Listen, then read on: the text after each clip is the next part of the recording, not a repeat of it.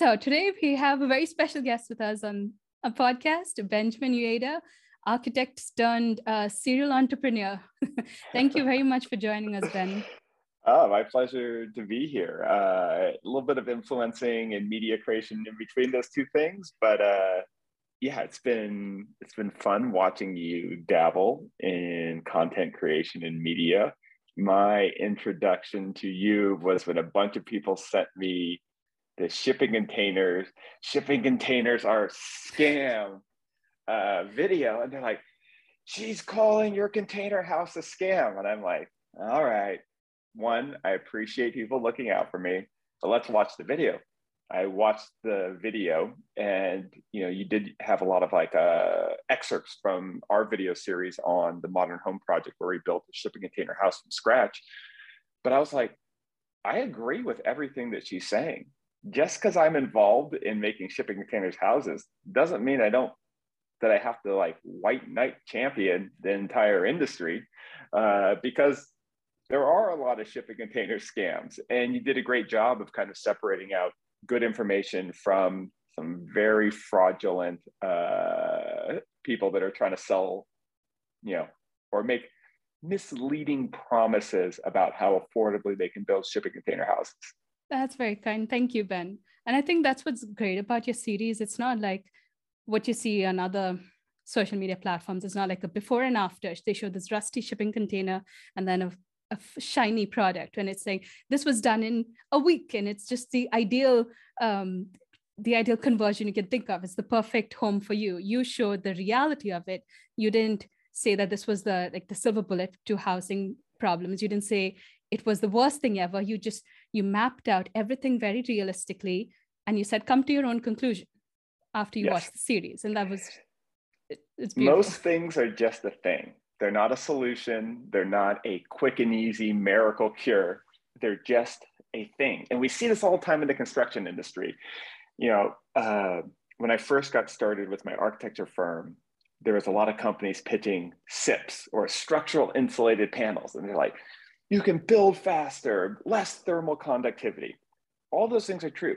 You can use SIPs to build faster, and they do have less thermal conduction between the inside layer and the outside layer, and they are a structurally sound system. They are a fine thing, but the other way is also fine, and they never really took on relative to their, quote unquote, promise to revolutionize the construction industry, simply because there was supply chain issues. There wasn't enough scaled manufacturing of them. There was concerns about long-term durability. Some of those were founded, some of those were unfounded. But more importantly, there wasn't a clear incentive why a decision maker on the developer side or on the builder side should switch. Switching takes a lot of time and energy to research, and contractors that were good enough and thoughtful enough to build a good business already built a business that works, and they need a really good, strong value proposition to switch something over and change their whole cruise. Then along came ICS, which I see you have sitting on your desk. Same thing, revolutionizing the building industry. All you need is these styrofoam blocks. House goes together like Legos in one day. Well, no, still got to do the rebar and set all the things. And we're going to revolutionize the construction industry. Well, not so much. And then straw bale construction and hempcrete, and now 3D printing. And modular steel shipping containers. So all of these things are good. It's none of them are, completely fraudulent, but it's really challenging to adopt any technology, and there is no real silver bullet. There are just things that have different advantages in different situations. And that's how I sort of approached the shipping container house was, you can do this. Whether it's good or bad really depends on your specific situation. I think a shipping container house is great if you're completely DIYing it. Because if you're doing conventional framing, which I think is more cost effective and has more flexibility, a one-person cruise sometimes struggles setting and leveling a really heavy or large roof framing beam. Whereas with a container, starting with the outside shell, you have reference points to build inside. So for a one-person gig, kind of great, but it loses some of those special efficiencies of that specific labor context when you try to scale it or apply it to a typical construction crew. What was your motivation behind the shipping container home? Was it your interest in it and you trying to figure out, is this really viable as a long-term solution? Well, I mean, the motivation for anything business-wise is it's always money. So I saw opportunity in it. Now, the curiosity was when I was teaching architecture first at Cornell, then at Northeastern University. I saw that there was a lot of interest from students in shipping container houses saying, like, could we create this sort of aggregated housing situation to plug and play, and Legos, stack the different housing, yeah. and the customizable modules that are all stacked together to create these crazy, like, kind of dystopian but cool dystopian towers.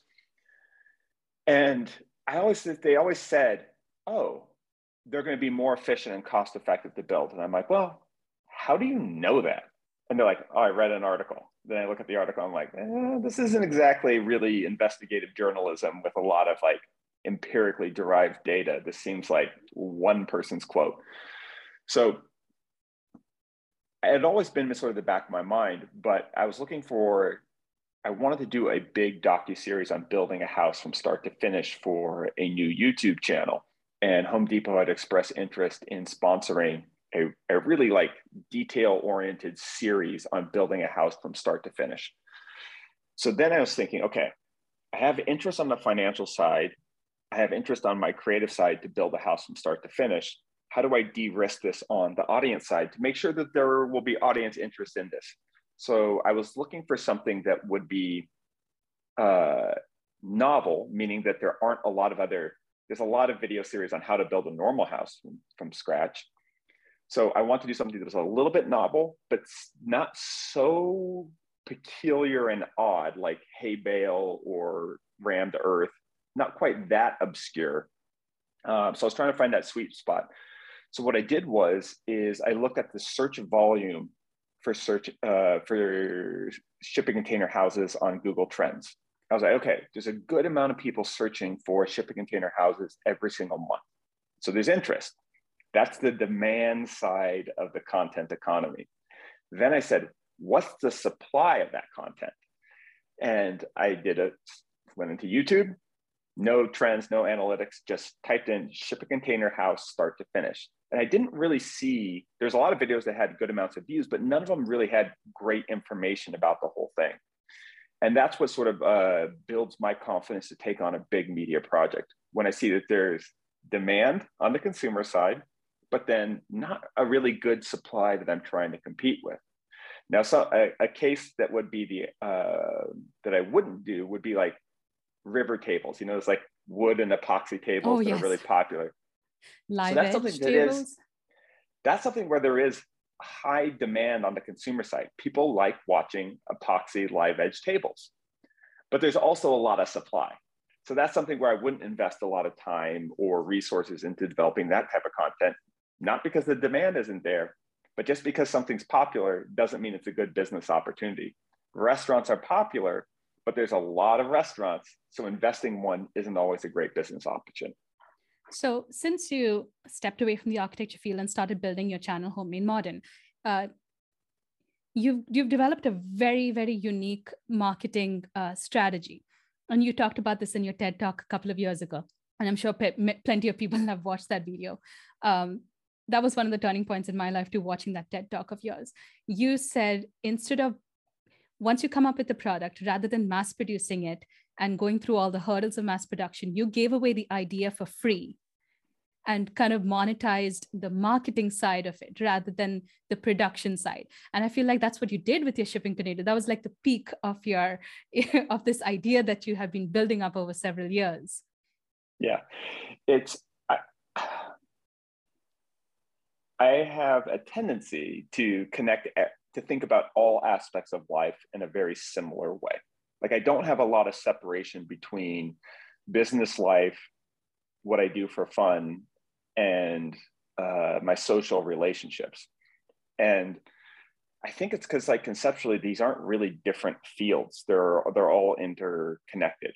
So for one, it's like, I know I work harder and am more detail oriented if I'm intellectually interested and curious about the work. I also know that I work harder and am more responsible if I really like the people that I'm working with. So whether it was architecture or social media, I always wanted to have the same clarity where I could explain the why and the what equally well in everything that I'm doing.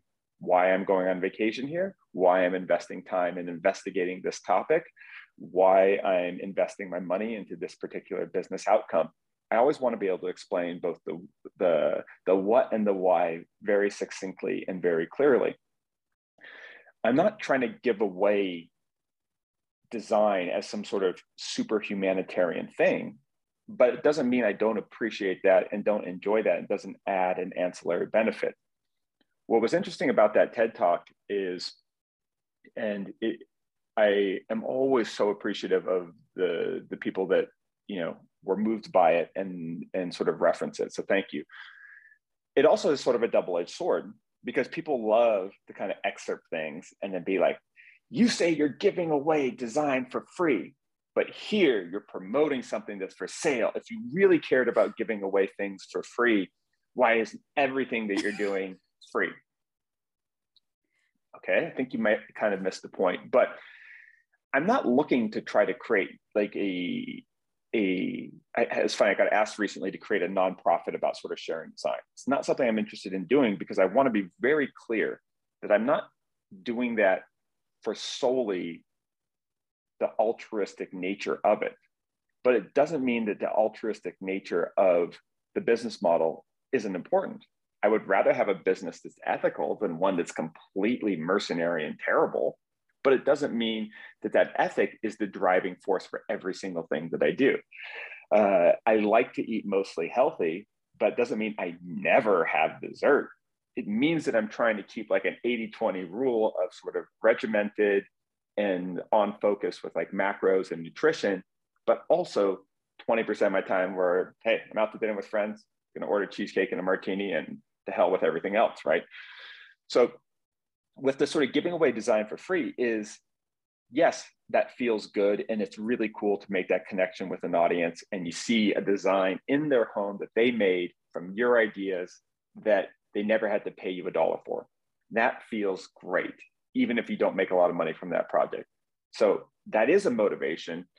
But on the other side, it was whenever I've started product companies or been directly involved as an advisor of product companies, inventory management, production efficiency, manufacturing insurance, dealing with supply chain stuff, that is all not fun at all. So yes, there is an altruistic motive, but also there was another positive motive was like, I don't like dealing with all these kind of spreadsheets and very complicated strategic tasks. I just want to focus on the fun, creative part.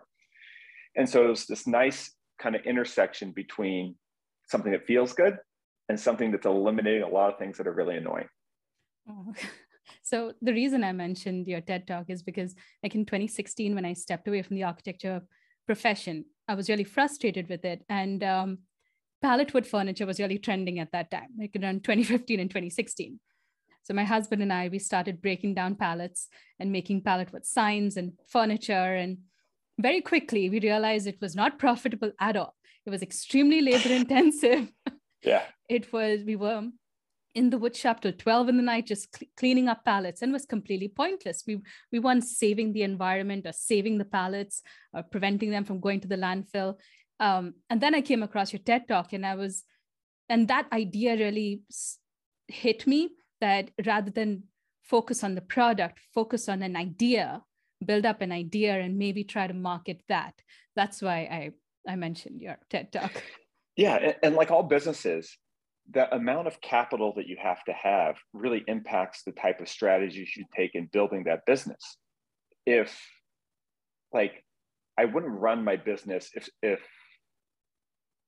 some of my friends came to me and go, hey, we want to put a lot of money behind you to really change the entire landscape of the furniture industry.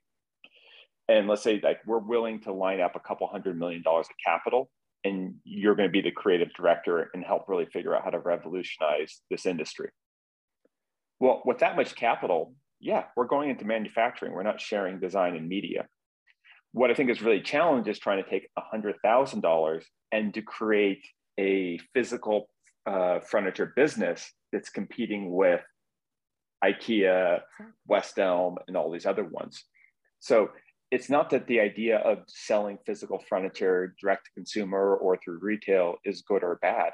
It's completely neutral, but different business models lend themselves to different contextual advantages.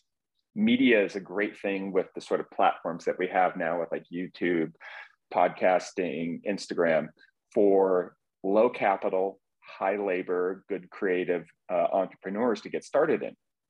But if this was 30 years ago, it would have been a terrible business to get in, to try to get started in independent video production. Yeah. The equipment was really expensive. The distribution platforms were limited.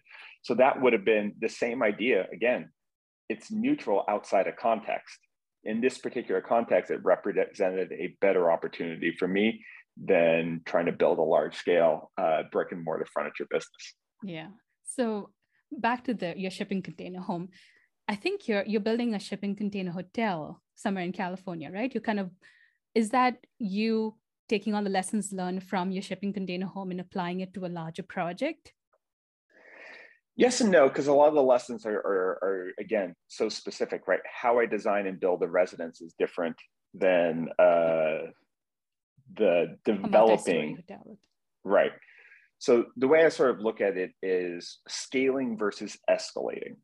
So one of the first things that I ever saw on the internet that really made me think about its potential for an individual was this story of this guy that started with a paperclip, and then he traded it, I think it was via eBay, for like a cigarette lighter, and then for like a stapler. And he basically worked his way up. This was one trade of this item to something slightly more valuable.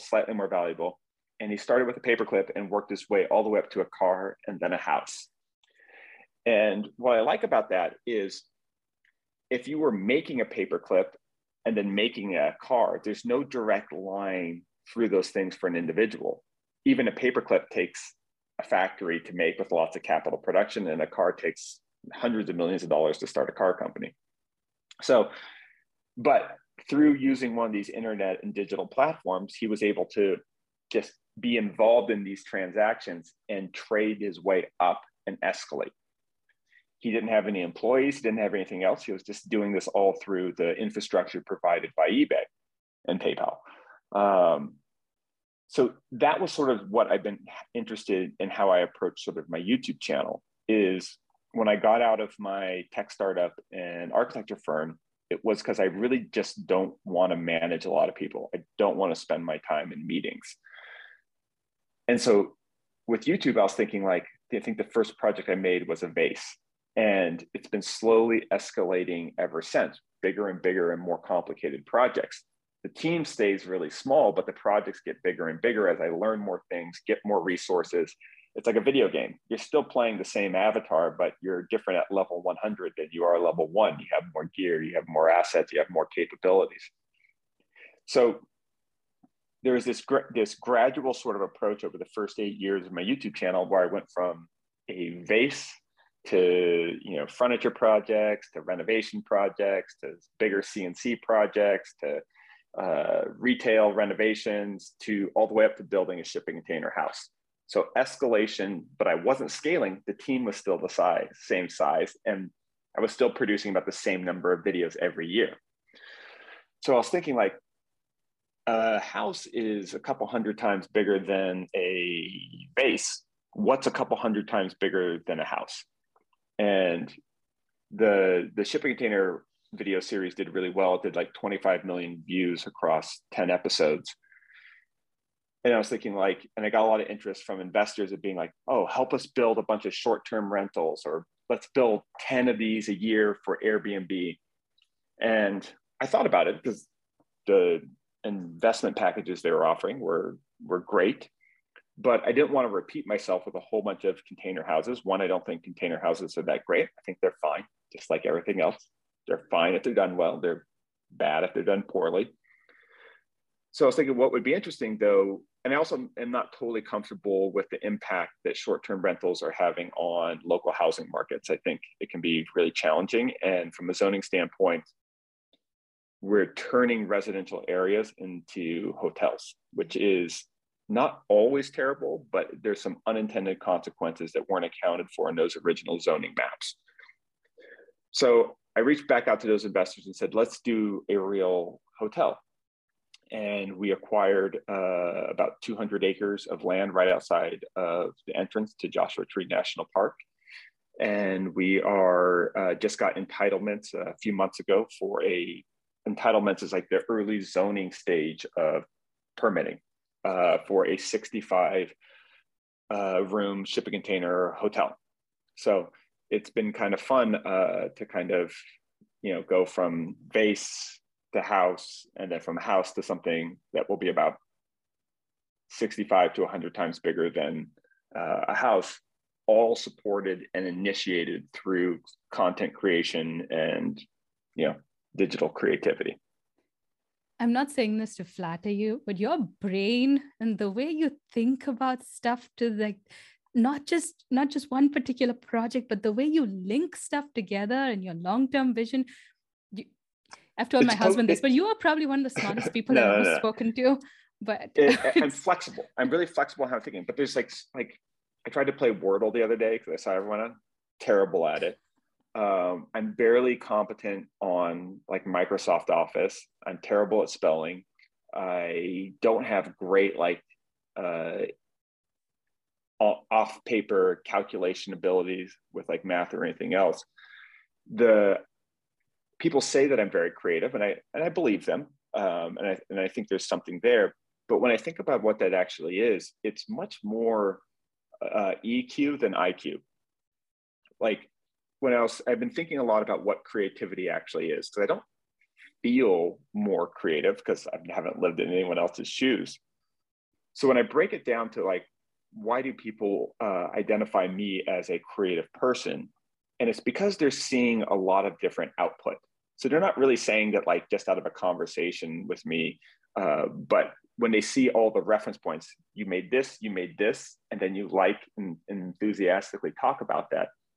What is like the core sort of like fundamental personality trait that it's coming from? And I think it's optimism. I think creativity is inherently tied to optimism. And I think those are two things that I'm really good at. Is I recently was doing experimentation with like water balloons and epoxy. That was a fascinating video. Anyone who hasn't watched it should watch it. That's not a genius idea. It's a very like 5 to 7 year old, young person idea.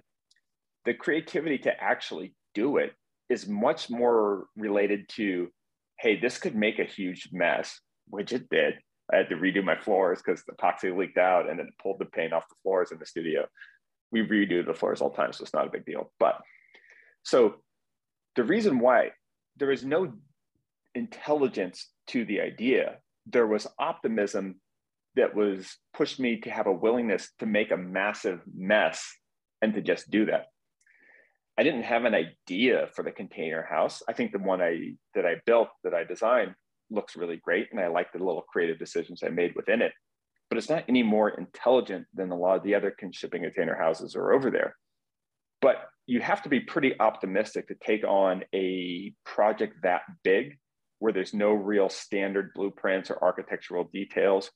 You have to have an optimism to risk $20,000 in engineering fees versus $2,000 for a conventionally framed house that's way bigger. The engineering for the shipping container house was about $17,000 to get the stamp drawings from the engineer.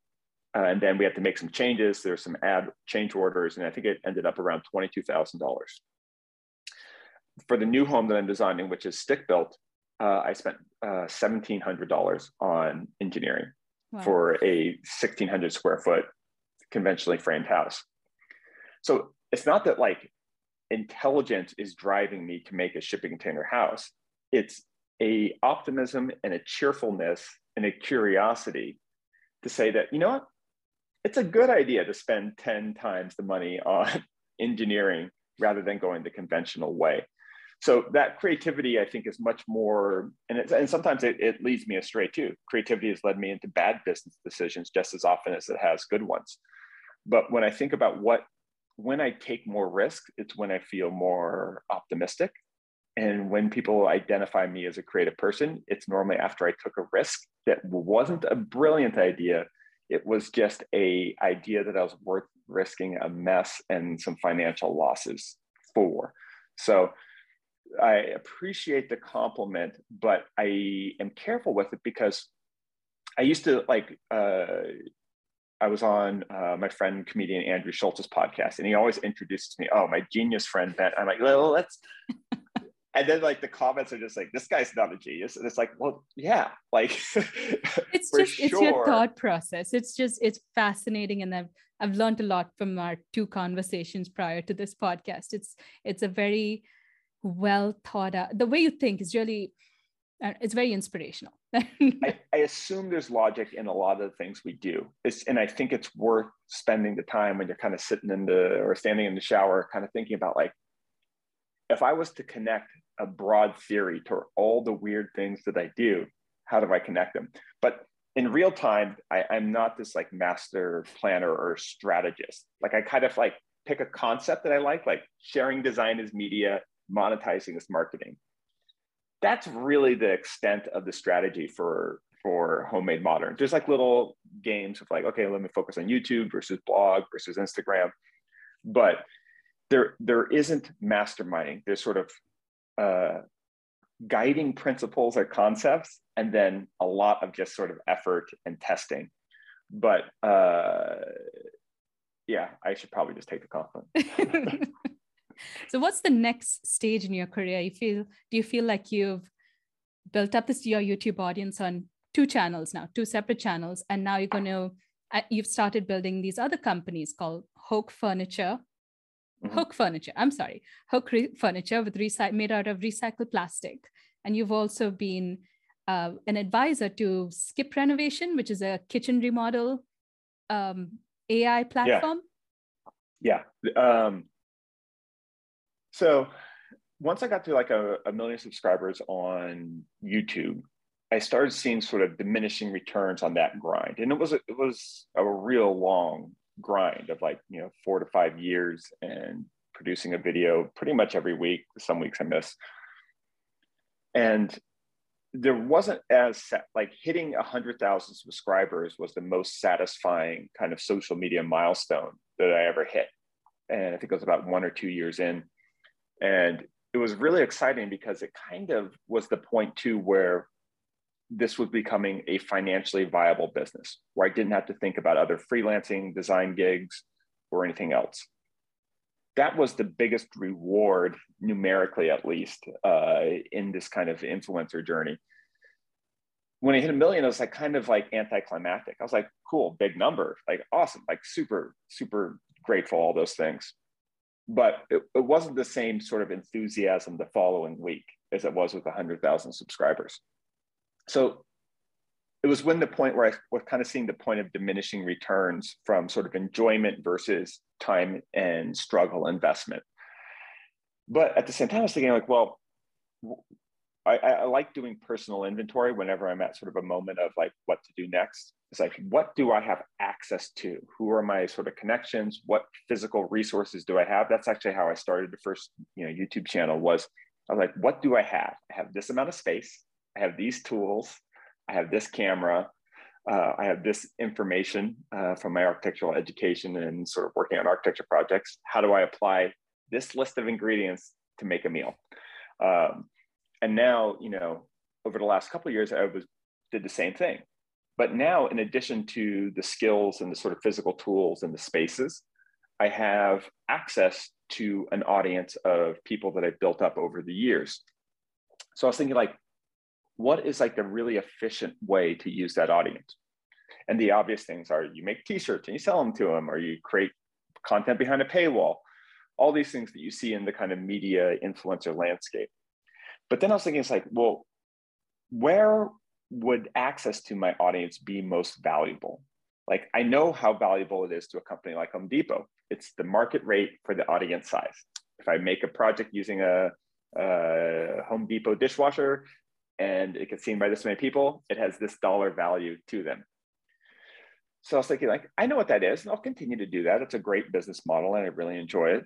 But like, who can I give disproportionate value to? And it was early stage startups that need this sort of product test, because I can use my audience not just to try to sell product or services, but also do focus group testing at that critical stage where the startup doesn't have a lot of money and is also trying to figure out what the audience and what their consumers want.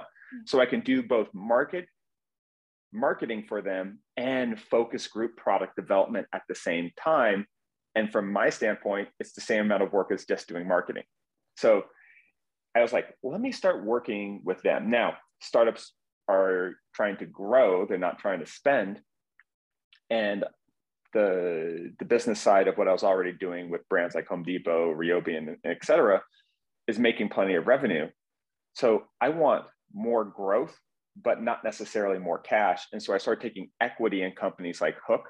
So I'm like, I have 10% of Hook Furniture, and really sort of help them launch their Kickstarter, help them on the sort of development when I can. But those guys are super talented on their own. And, you know, they're both Harvard educated former architecture students, which is how I met them, and started a furniture company and are just crushing it.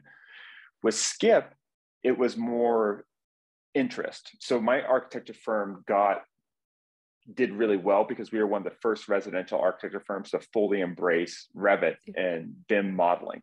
So we were competing Zero Energy Design. Yeah. Zero Energy Design as well. Okay.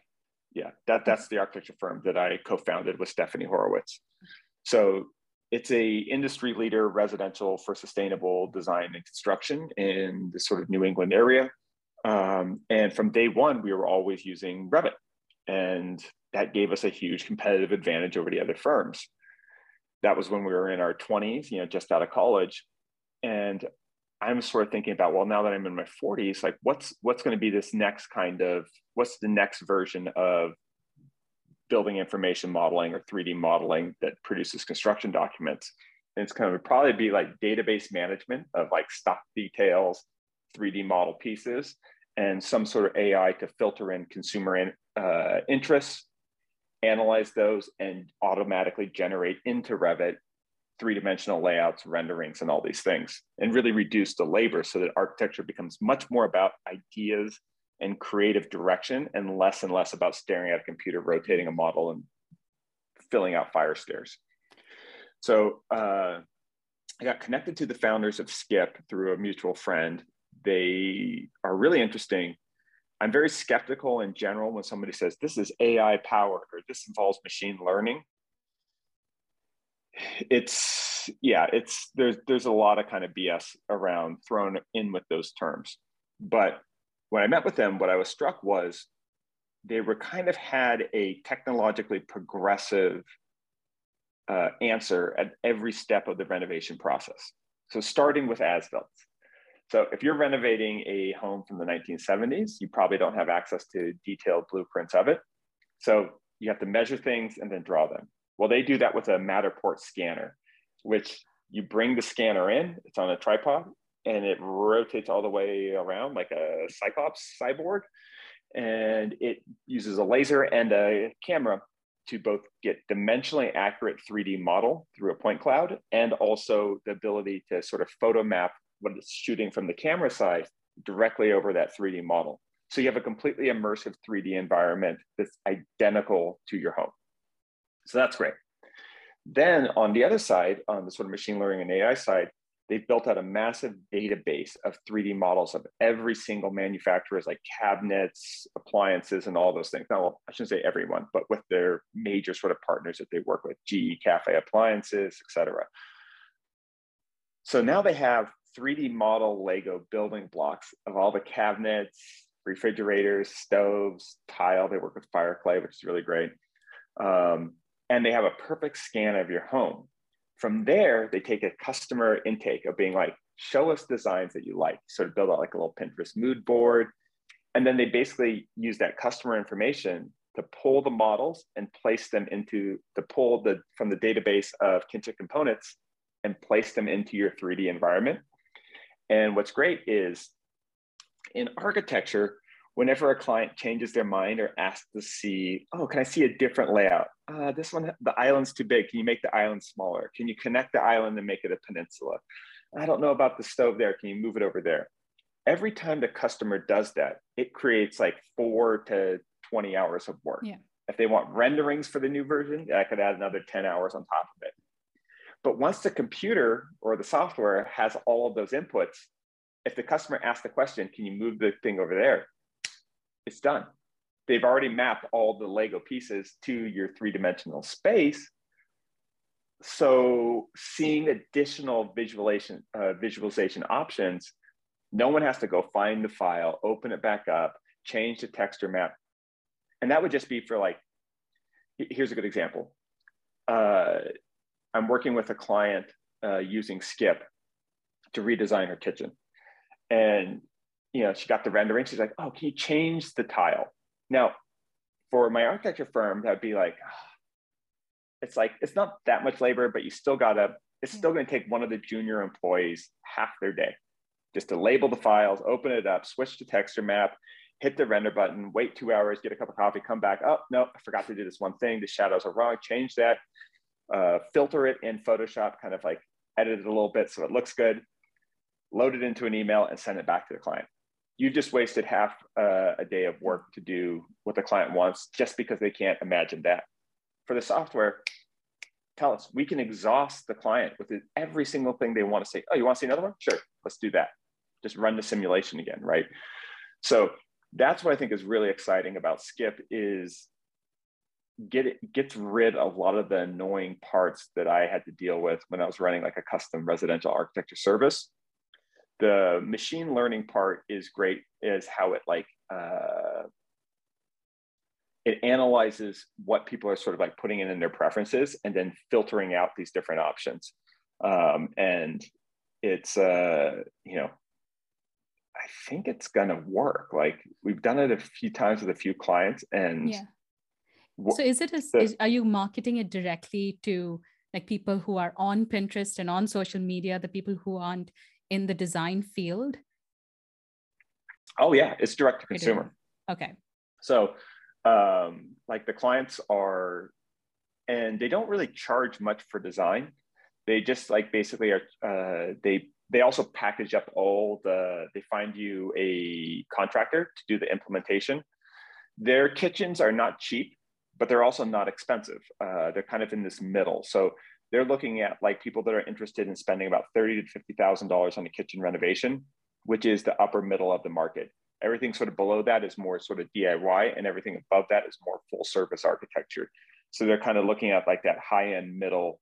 So if you buy like a $500,000 home, if you do a kitchen renovation, you're probably spending about $50,000 to $70,000. So when you got into Skip renovation, was it the same logic that you described earlier, where you looked at the demand for home renovations in this particular category and the supply of software or remodeling options available out there, and you found that perfect, that join right there? I don't know if it's perfect from like a market fit.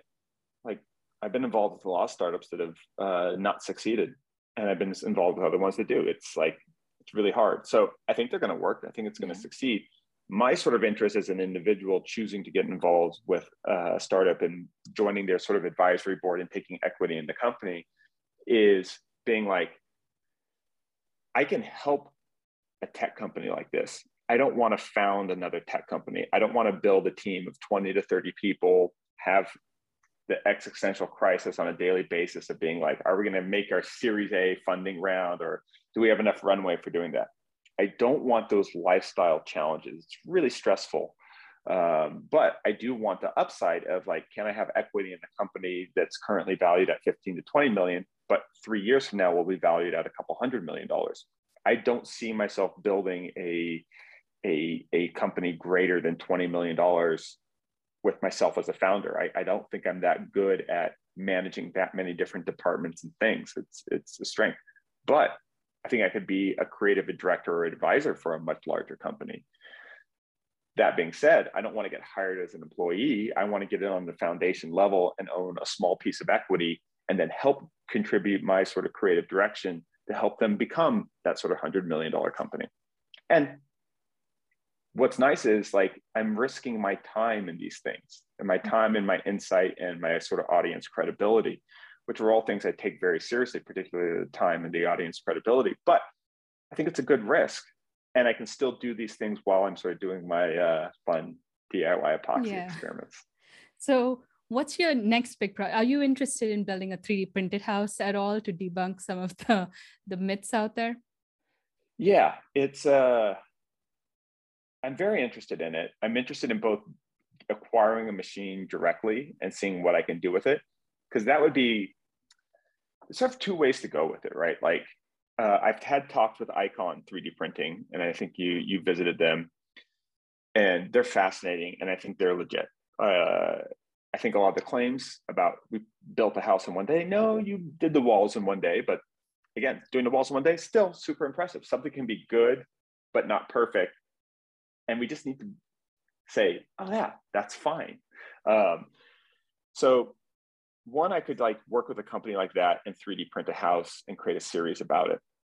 I think what I'm more interested in is more saying like, this is the sort of audience that I've been interested in lately. I think there's a lot of people in their early 20s that are considering like higher education versus like some sort of entrepreneurial pursuit. I think there's way too many people trying to create the next unicorn tech company. And it's possible, but you have to be a really special person, and not everyone's a really special person. And I include myself in those sort of categories, which is when I tried to do a tech company, I just didn't have the ability to manage all these kind of human and administrative things.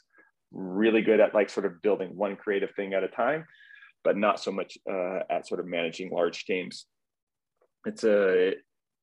So when I think about those kind of young people that have tons of energy and really want to do something, and they're like, I highly encourage people to get into being an electrician, a plumber, a general contractor, particularly if they're like smart and have a decent education. If you went to a good state school and your sort of opportunities are $60,000 to $70,000 a year working for some sort of corporate firm with a very long, slow progression to advancement, or being like, do I want to compete with an industry that still struggles to use digital media, like general contracting or plumbers and electricians, and create just the modern version of an essential service that people will always need? I think there's a really clear path for a 20-year-old becoming an electrician, and by the time they're 30, making $200,000 to $300,000 a year, owning their own business and doing those things. So with like general contracting and 3D printing, I've seen a lot of young people create woodworking and kind of millworking shops using CNCs, and like growing way faster than old established businesses that were like didn't know how to use Illustrator or Vectrix or any of those software. So I think there's a possibility. I don't know if that possibility is the next 2 to 3 years or 10 years from now, where a small scale general contractor invests $30,000 to get a 3D printing rig and goes around and does not houses, landscaping. Because if you were into a thing and being like, if you were to order really beautiful, like in a lot of commercial buildings, they'll have like those things that ever since 9/11, they put up those big planters and concrete bollards or things like that to stop like a car from driving into the building. Those are super expensive and they're hard to move. You need to have all these cranes and stuff.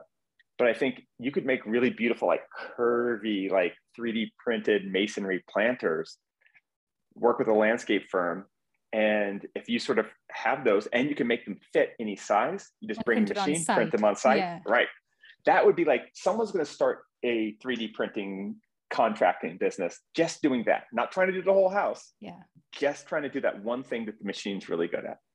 That's fascinating. So I've been talking to different... That's more my interest for 3D printing. Yeah. Okay. So I was going to ask you about, so when you made the shipping container house, you made a lot of unsexy parts of building a house interesting. The permitting process, the detailed drawings, the stuff that people who aren't in the construction architecture industry aren't aware of. You simplified it, you made it public information, and you taught people in a very interesting way about that side of things. And is that is that you as an architect and coming back to your roots, because you've gone and you've done all these experiments with concrete and epoxy, and are you still passionate about architecture and construction, and you want to teach people about that side of things?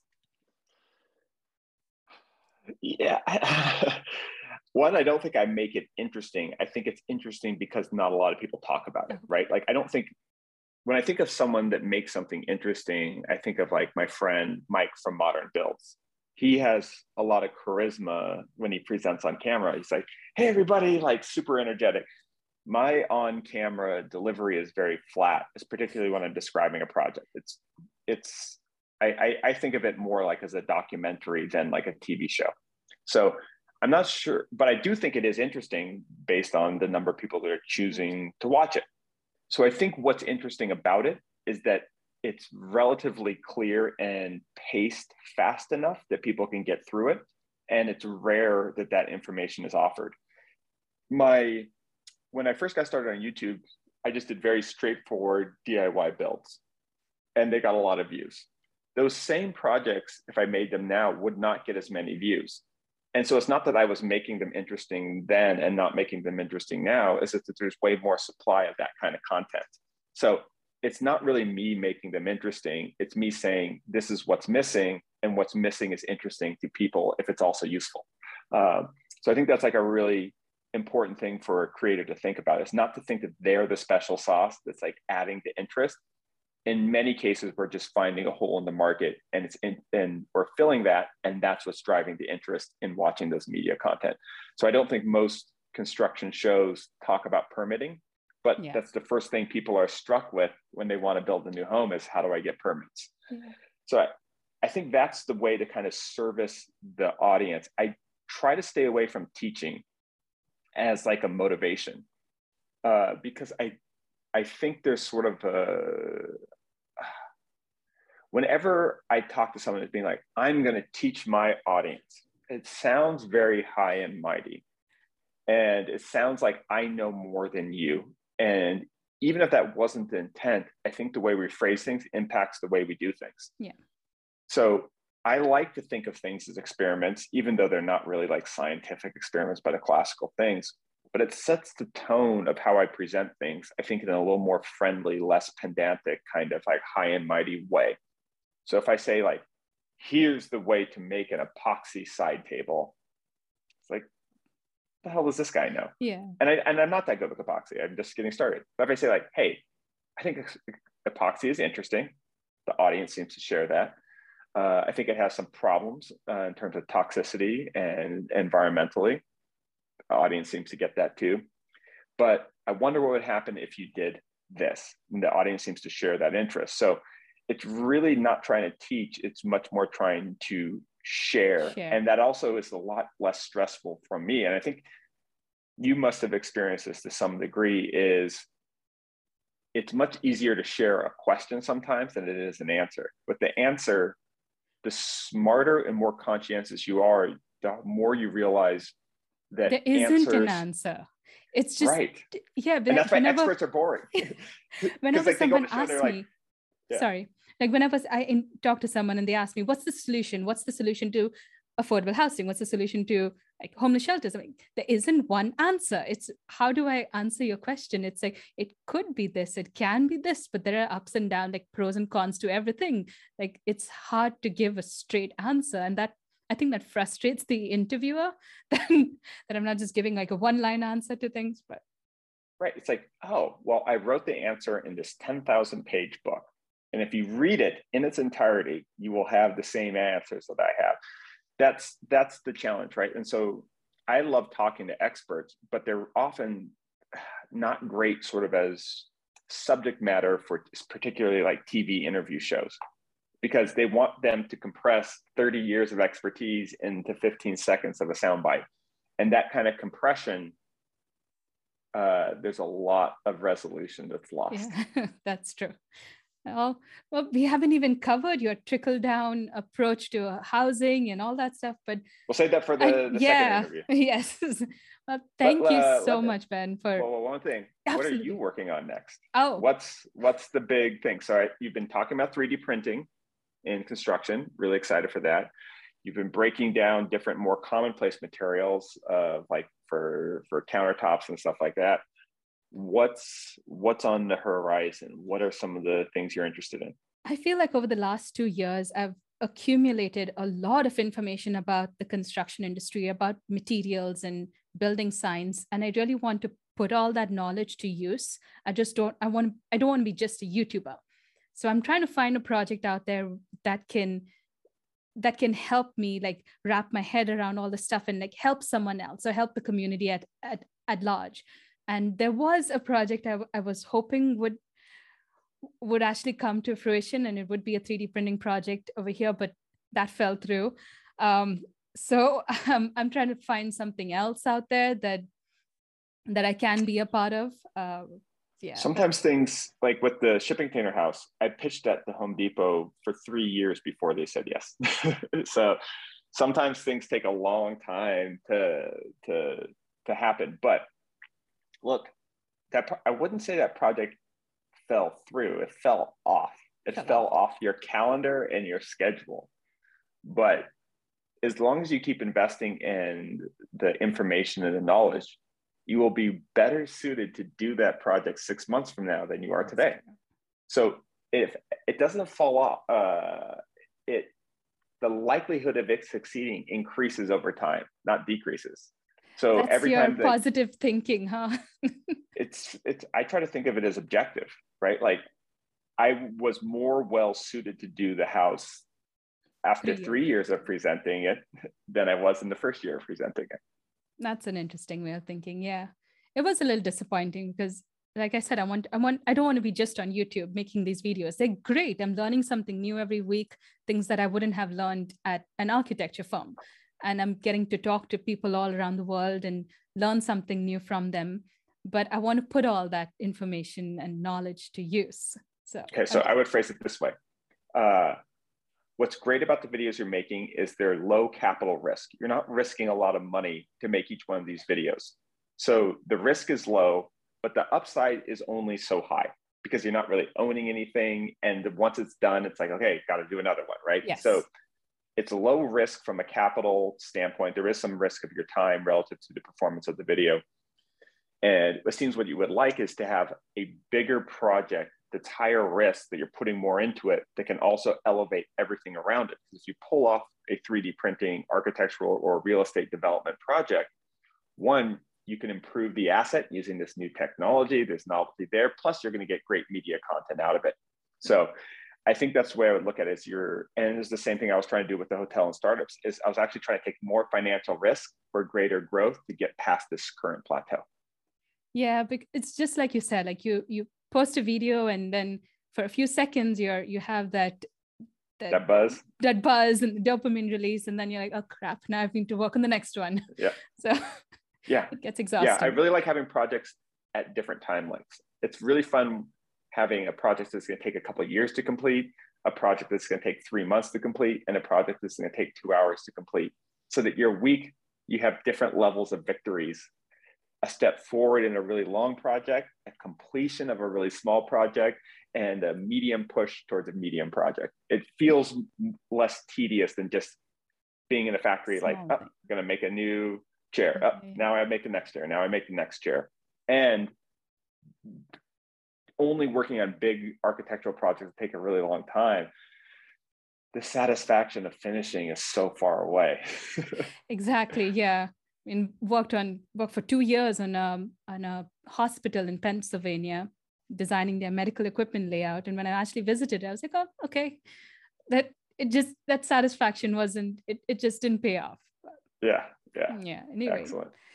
Thank you so much. You've given me a lot to think about, and it's always fun to talk to you, Ben. Thank you so much for coming on the podcast. Thanks for having me. And thank you for differentiating me in your scam container video. Okay. Thank you. All right. Bye.